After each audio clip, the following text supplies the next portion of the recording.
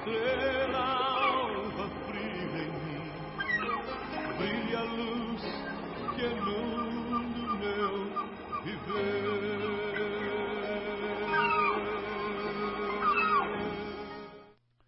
Good morning. Today we're going to begin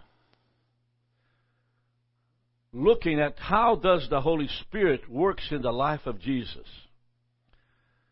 You see, yesterday, I mentioned to you Matthew chapter 4. And of course, in Matthew chapter 4, we came to look at the activity of the Holy Spirit in the life of Jesus. First, in Isaiah 7:14, behold, a virgin shall be with child, and shall bring forth a son, and they shall call his name Emmanuel, which being interpreted is God with us. In Luke chapter 4, yesterday I made mention in Jesus being full of the Holy Spirit, returned from Jordan, led by the Spirit in the temptations. And then he finishes on verse 14, and Jesus returned in the power of the Holy Spirit. So Luke 14, chapter 4, verse 1, and chapter 4, verse 14, comes to open this Bible study so we can see clearly that Jesus was full of the Spirit, led of the Spirit, and in the power of the Spirit. Just so your mind is set now to what we're going to discuss, because if you don't understand this, then we can't move forward. Jesus being full of the Spirit, Luke 4:1, being full of the Spirit, returned from the Jordan and was led by the Spirit. And in verse 14, return in the power of the Spirit. It simply means that it's good to look at the beginning of the ministry of Jesus and how things worked in order to sort of comprehend the totality of what is Matthew speaking about. Matthew 3:16, in the beginning of the ministry of Jesus, it says, in Jesus, when he was baptized, water, he came out immediately out of the water. Notice, immediately out of the water. And lo, the heavens were open unto him, and he saw. Now, this is referring, Matthew saying that John, the Apostle John, saw the Spirit of God descending and aligning upon him. The idea here that the baptism of the Lord by water was totally separate than the baptism of the Holy Spirit. The heavens were opened unto him, and he saw the Spirit of God descending and aligning upon him. And so, we started with Luke 4, Jesus being full of the Spirit, Jesus being led of the Spirit, Jesus returning from the Jordan in the power of the Spirit. And of course, the baptism of Jesus, it is the first thing, and then you have the temptations to follow. But what I'm saying to you is this, is that the Apostle John, that wrote the book of John, now simply says that he saw, John, the Apostle John saw. What he saw repeats itself a lot. For instance, let's take a look at, and I'm talking about this morning on the move of the Holy Spirit, the power of the Holy Spirit, the ministry of the Holy Spirit in the life of Jesus. Eventually looking how the gifts operate. So, and he saw the Spirit of God. So really, he had to see, since the Spirit of God is not physical but spiritual, he saw the Holy Spirit, or saw the form of a dove. That's what Mark says, and John says. He saw the form of a dove, and he saw the Holy Spirit of God descending. So it came from above. Like a dove and alighting on him, it came from above. We have to understand these things first, because as we get into the miracles of Jesus, as the operation of the gifts of the Holy Spirit become evident in the ministry of Jesus, you have to understand that how it did occur, how did it happen? And it came from above. Okay? Descending means it's not ascending, descending. So out of the water, John saw the Spirit of God descending like a dove and aligning. So what do you mean by that? What is the word aligning here means? The word aligning simply says that nobody else in that group of people that were there were baptized in the way Jesus was baptized. In other words, there must have been about 100, 300, 500 people in the line in order for John to baptize them with water. But when Jesus came and John looked and says, the Lamb of God who takes the sin of the world, what is about to happen is the water baptism for Jesus in the presence of all kinds of people, and then the baptism of the Holy Spirit as he immediately came out of the water into the dry land. And the Holy Spirit aligned on him, meaning that the baptism of the Holy Spirit in the life of Jesus was a personal touch. And God responded, "This is my Son, in whom I am well pleased. Listen to him." So, aligning is the word here. Now, let's take a look at the beginning of the ministry for us to look, because we're going to go very slow into this, into Matthew, Mark, Luke, and John. But let's go to Matthew 4:18.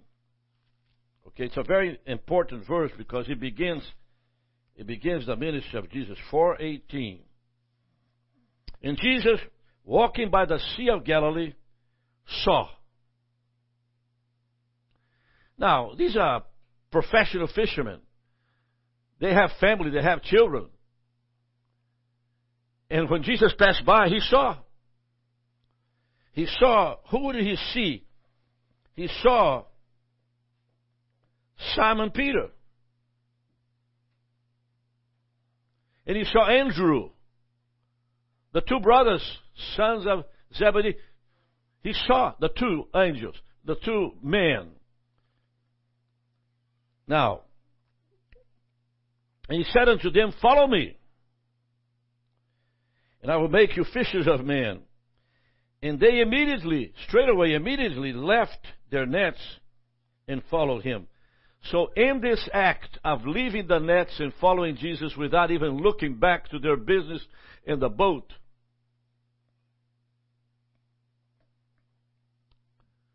the move of the Holy Spirit is obvious present, because total conviction came in. Total surrender of the will of God in their lives came in. Total giving, their nets, their boats, and at that particular moment turned around and never came back. So, something had to be leading the two men, and something came out of the mouth of Jesus in power. Is there the operation of a gift? Well, they had to hear from the Lord. And of course, a word of knowledge to the minds of Simon, Peter, and Andrew is follow him. Follow now. A lot of the times when interns would come into our ministry, and I'll ask the question, did the Lord send you here? Say, "Rick, I left everything at home, and I'm here today to stay. I don't have a place to live, but I want to work here and be an intern." And I remember that they had no regards to personal things, no regards on how they got here, no regards on how. One came by bus. I had to go pick him up downtown. The Lord told me to come. And so, notice that now Jesus, on chapter 4 of Matthew, verse 18, and Jesus, walking by the Sea of Galilee, saw two brethren. So previous knowledge had already determined in the mind of God that these two men were the ones to be the leaders of the church. Peter, James, John, Peter, and James. The three were the inner circle in the ministry of Jesus. But it started with Jesus seeing. Now, when Jesus sees, he is led of the Spirit of God. It doesn't say here that he was led, but you got to believe on Matthew 4 that Jesus was led of the Spirit of God. Amen. I'm talking about Luke 4. And when I say Luke 4, I mean being full of the Spirit, returned from Jordan, was led of the Spirit. Verse 14, Luke 4, returned in the power of the Spirit. So that's the way he was. As he began to choose his disciples, he was led of the Spirit, full of the Spirit. I hope you understand that. Because when you meet someone that has a call in their lives, that has been determined to you, they're being led of the Spirit. Now, can you discern something that is occurring with you that is not from the Lord? Yes. Yes, it rattles me to no end when I see something that has nothing to do with the will of God for my life. It is very important that I have that distinction inside of me. I'm 79 years old. If I don't have that, I don't know who does around me. I see that some things are not of the Lord and some things are of the Lord. So, okay, now let's move on. Jesus saw them, discerned them. Jesus said to them, Jesus said, follow me. Immediately they left their nets and followed him. So, you begin to see now that being led of the Spirit, full of the Spirit, and in the power of the Spirit, encompasses the choosing of the disciples. It's there, okay? You just can't quite deny that Jesus was not being led of the Holy Spirit to choose his disciples. No man will leave all his business behind and follow him immediately, right on the spot. Okay. Now, let me continue Matthew 4. And I want to go into verse 21. And he says, in going on from there, he saw the two brethren, James the son of Zebedee, and John his brother, in a ship with Zebedee and their father. So there are three here, and they are James, they are John, amen? John, James, just two, John and James, and their father. So in this case, there's a presence of a father of these boys, and I'm sure that the Lord had a purpose for him to be there in order to take care of the business in their families. So you see, there's a third person that shows up on Matthew 4:21 that we didn't see it. I didn't see it, but now as I read the text, the Lord was simply taking care of the business by their father.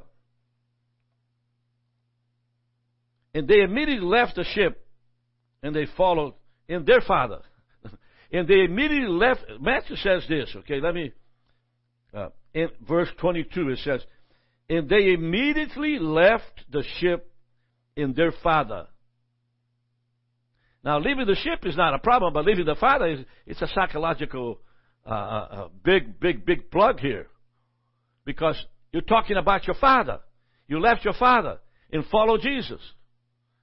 And I don't know how that old man felt as he left, but he must have been totally surprised. Well, let me tell you how he left. He glorified God. He had to be. Because if the two children, now James and John, were called of God, the power of the Holy Spirit who called James and John was all over the Father. And he must have been happy to see that his children are going to follow God and stop the business of fishing. Don't you think?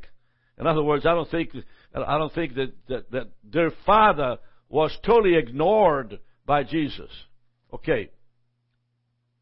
The idea here of a call, of this impacting a call, is nothing but the power of the Holy Spirit. Remember Psalm 78, verse 70? It says, he chose David, also his servant, and took him from the sheepfolds. That's Samuel. He chose David, also his servant, and took him from the sheepfold. Saul was man's choice, while David was God's choice. And so, what I'm saying is that when the Lord calls, when the Lord empowers, when the Lord separates, when the Lord blesses, when the Lord is total control, the Holy Spirit does the work before you get there, after you leave. Now, I just want to move forward, because on chapter 4, the conversation simply stops. Chapter 1, Matthew 2, chapter 3, and chapter 4. Meaning that the focal point of Jesus being empowered by the Holy Spirit, full of the Holy Spirit, led of the Holy Spirit, okay, ends on chapter 4. Because chapter 4, all the way to chapter 5 and 6 and 7, 4, 5, 6, and 7, the last 3 chapters begins to reveal activity in the manner in which Jesus taught, the way he related to the people of God. Now, is that important? Oh my goodness. That's very important. Because now you're going to hear the gospel from the mouth of Jesus without interruption. There are no miracles. There's no intervention of anything else. And I'll show it to you when you get ready to chapter 5. Begin with the Sermon on the Mountain. From there, believers are salt and light. Christ in the law. Jesus in anger. Restitution in prayer. Christian relationships. Jesus teaching on adultery. Divorce and remarriage. Retaliation, all the way to chapter 6, giving, model of prayer. The Lord's Prayer, for instance, comes in Matthew 6, verse 9. And of course, against worry and anxiety, and certainly judging others. Now, at the end of chapter 7, it begins then the display of power. I love to see that, because what Matthew is trying to say to us, what he's saying to us, is that he separated the miracles and simply spoke as what Jesus taught. So let's take a look. Okay?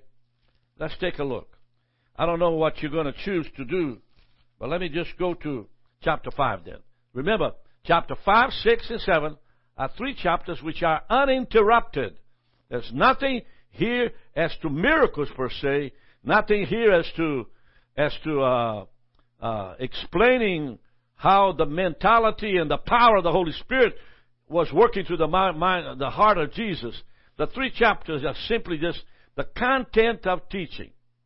Now, it's very important to read these 3 chapters the way it is, because you get the idea that they're so diversified. Let's take a look. It takes a week to sort of deal with this, but begins with the Sermon on the Mountain. And seeing the multitudes, he went up into a mountain. Doesn't say which mountain. And when he was set, he sat down, which was the custom. His disciples came to him. And then it simply says, and he opened his mouth. Now, the open his mouth on chapter 5, verse 2, goes on from that chapter 5 all the way to the end of chapter 7. When he opened his mouth, the anointing came in, and he taught in an unbelievable fashion. And so, blessed are the poor in spirit, for theirs is the kingdom of heaven. And it begins. Now, if you read the verse 3 of chapter 5, blessed are the poor in spirit, for theirs is the kingdom of heaven. And you move on to chapter 7. Chapter 7. Verse 29. You're going to see something interesting. It says, and he taught them as one having authority, not as the scribes. So you begin chapter 5, and he taught them, and he opened his mouth and taught them, saying, and he speaks chapter 5, chapter 6, chapter 7. At the end of chapter 7, I'm repeating what I just said, you have this interesting statement on verse 29, chapter 7 of Matthew. For he taught them as one having authority. So these in my Bible is 4 pages of teaching. Is the subject for this week's teaching. Now I want to stop to move forward, because if I move forward, I'm into miracles and signs and wonders. But the teaching of Matthew is chapter 5, 6, and 7. And he is full of the Holy Spirit here, tell you folks. It's an amazing amount of word. So let me just spend a little time today. And of course tomorrow I'll move toward salt and light and continue on chapter 5 and finish 6 and finish 7. So let me just blessed are the poor in spirit. It's talking about moral poverty. For theirs is the kingdom of heaven. This kingdom is not present spiritually now, but not yet physically. But it will come. Amen. For theirs is the kingdom of heaven. So it's not dealing with the kingdom of God, the kingdom of the earth. It's dealing with the kingdom of heaven. Meaning, when you are poor in spirit, you're not able to be taught the Word of God. You struggle and suffer because the preacher that you have doesn't cover these areas of importance. Theirs is the kingdom of heaven. Blessed are the poor in spirit, conscious of moral poverty. Conscious of moral poverty. Blessed are they who mourn. They grieve for personal sins.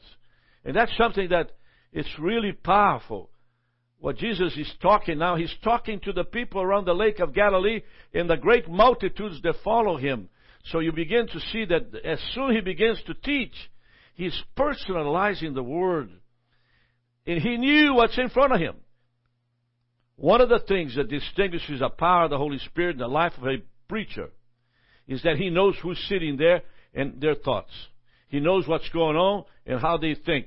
He is totally aware of the audience intent. I feel that way. I can hear that way. And if I am able to do it as a simple servant of the Lord, I'm sure that many of you that are listening to me this morning do the same. You walk into an environment and you know that environment by just feeling it in your spirit. So, blessed are those who mourn, grieve because of personal sinfulness, for they shall be comforted. What the Holy Spirit will do for those who properly evaluate their spiritual poverty. Blessed are those who mourn. Nothing to do with death, but to deal with the accusation, the sin that occurred that you wish it didn't have had occurred in your life, and you mourn that situation. Okay. Then verse 5. Blessed are the meek, as opposed to self-righteous. The first two Beatitudes guarantees the meekness, for they shall inherit the earth. Speaks of the coming of the kingdom age, when the kingdom of heaven will be brought down to earth, when the saints will rule, when Christ is the supreme Lord. Verse 6. Blessed are they which do hunger and thirst, intense desire, hunger that it overwhelms you constantly. Okay? After righteousness, for they shall be filled. The first of all must be truly empty of all self-worthiness. In other words, you've got to be hungry to receive the baptism of the Holy Spirit. You have to want it. You have to desire. Blessed are they which do hunger and thirst after righteousness. Want to do the best you can for the Lord Jesus. Blessed are the merciful. Beyond the thought of understanding what's in front of you, for they shall obtain mercy. To obtain mercy from God, we must show mercy to others. To obtain mercy from God, you must show mercy to others. When you need mercy yourself, and you don't, no shape or form, forgive those who sinned against you, you will never receive mercy from the Lord. Blessed are the pure in heart. In Mary Lucy's grave, my wife that passed away 2 years ago, I have Matthew chapter 5 verse 8 on the stone in her cemetery. It says, "Blessed are the pure in heart, for they shall see God." Those who have received a new moral nature in regeneration. They shall see God. Notice the idea of seeing God. And then look at Jesus at the beginning of chapter 4, Luke chapter 4 verse 1. And he saw. Look at Matthew chapter 5, chapter 4. He saw the disciples. He saw James. He saw John. You see, he's simply saying here, blessed are the pure in heart, for they shall see God. Blessed are the peacemakers,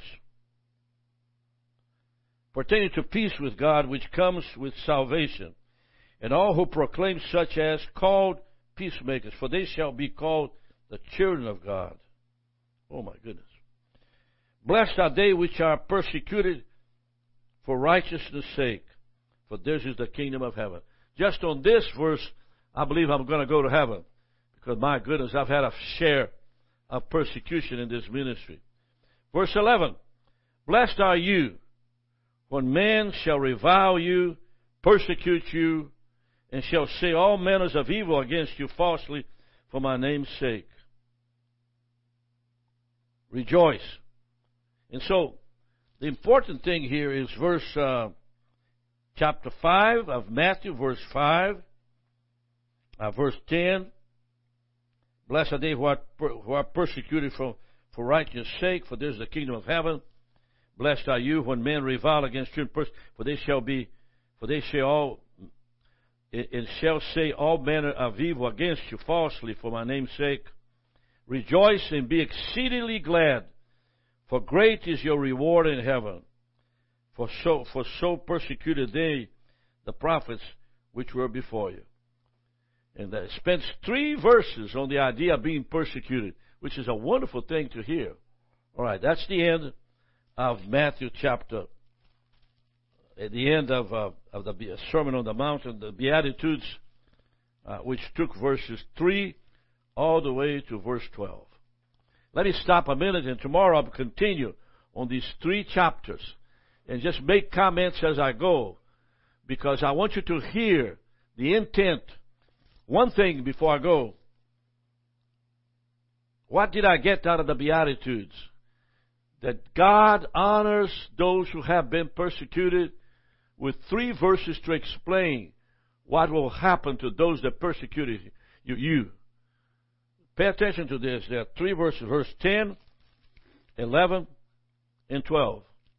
And he says at the end on chapter 12, for great is your reward in heaven. Of course, you don't want to be persecuted or look for people to persecute you. But I want you to know that they do persecute me.